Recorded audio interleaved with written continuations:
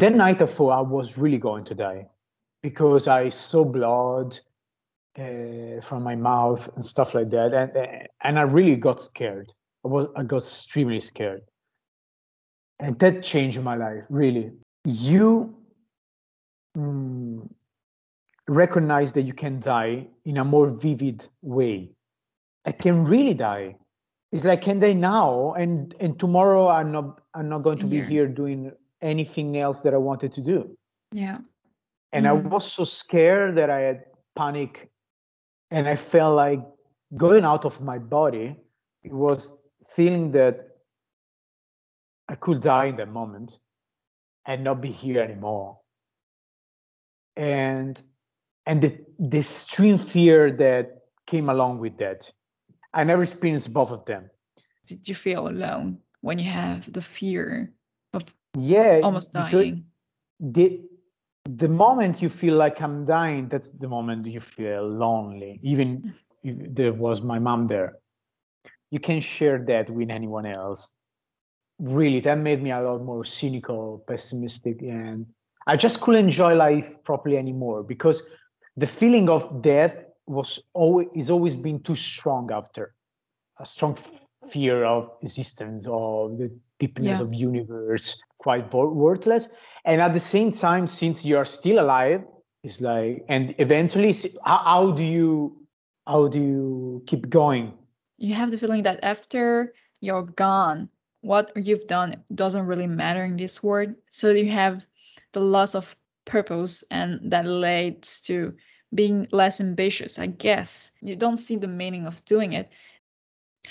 I think everyone has a different manner, a different way to react to an event.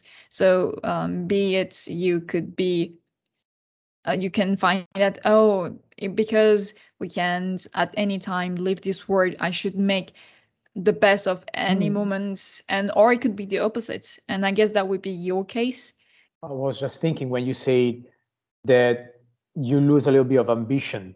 I would say that yes, and at the same time, I didn't lose that totally, but I had that mechanism, the mechanism, everything or nothing.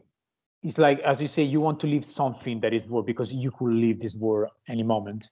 But then what happens? That you want to do something very big, something very important. Maybe you could even have the talent to do that, but you don't have the will. And so you are even more stuck because you eventually do nothing.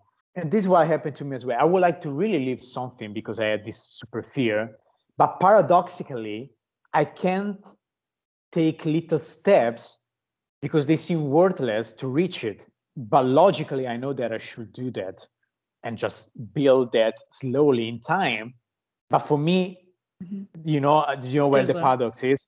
For me, it's like I could leave tomorrow, so I don't want to do these little steps. But if I don't do them, I can reach a big moment or doing something that is worth living. And so there is the paradox that I get even more stuck. Instead of saying you want to do something really big, move. No, because I don't want to do the little steps because for me they're worthless because tomorrow I couldn't do the next step.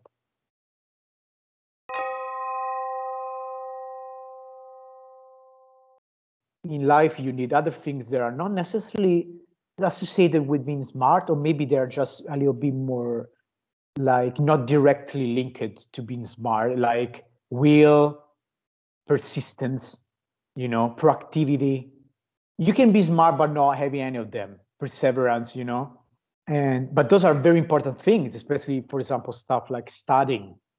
And I have a big problem with that. I don't think I'm a very proactive person, for example. I have to be honest about that. And you fail. Okay, you don't do what you were supposed to do. Your projection of yourself is not the same of what you are in this moment. You have this mechanism that, in this case, I will say, like it's in Italian, like everything or nothing. Yes, I will be totally stuck because I couldn't reach those expectations. So I better be nothing, which is a strong attitude if you think about it. But this is typical of narcissist people. There are a lot of feedback in their familiar context of doing something great and find themselves not doing something great. We have a very hard time psychologically to say, okay, let's move on. Okay, I didn't finish that. It doesn't matter. I stop these things that I did and I do something else because I will waste even more time than I did already. So what are the things that you keep on doing, even though you know that you're wasting your time? I think that I'm still trying to finish this degree, but I really can find motivations. Like it's a point where I find it even disgusting is a strong word, but I don't like it anymore. And I hate the fact that I'm starting to hate it, you know? I miss studying with someone and studying together. I miss the feeling of being in the right moment and not being older and between younger people doing that. I miss that, and I feel it makes me again the word is stuck. Maybe around you. What about your friends? My friends are in the between. I mean, my best friend is like, I thought it was your best friend. Keep going. Of course. So I'm going to say what you told me before. Keep going.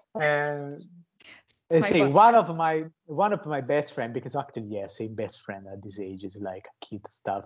But one of my best friend, actually one of those I care the most, say, yeah, he's in the middle. It's like, yeah, I understand you, but at the same time, come on, try to do this, that. Maybe will make you raise up again a little bit, you know. I'm more mixed. One of the first step probably to change is being totally honest, as I say, and just saying, yes, I'm in a position that I suck as a person now. I'm terrible. I'm not functional. I'm not useful. Maybe, yeah, the first step is being honest. Between being degrading, right? Because the things that come along that you can exaggerate is being degrading, like, oh, you're the worst. I think that's not useful. But being honest is the first step. And I think it's to recognize and to be conscious about the sources of these psychological blockage. Where does it come from? I think once you know where it comes from, what was the trigger, then you would be able to start to work on that.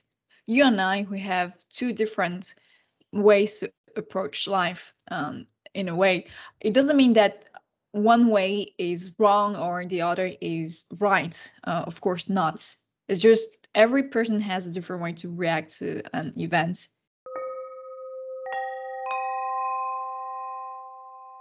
I learned something from life is I'm not trying to look for an idealistic situation. This would be ideal if.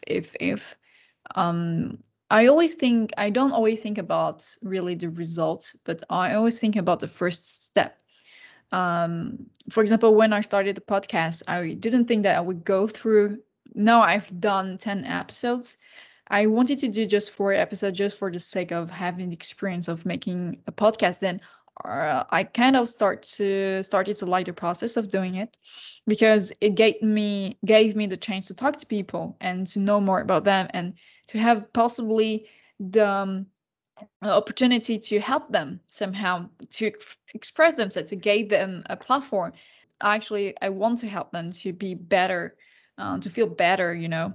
At the beginning, I didn't think about, okay, I want to reach how many people, blah, blah, blah. I just felt good. And that was important to me. I was thinking, I just need to do the first step, like making 1 episode. And it was also a positive domino effect. So again, it could be positive, could be negative. So this is what I learned from my own individual experience is I'm not looking for an ideal situation. But of course, I'm not saying that what the way I see it is right and the way you're seeing it is wrong, because I understand that we're 2 different people who have different experiences. Are you blown? Sorry, I was scared. No, I'm blown away. Blown away?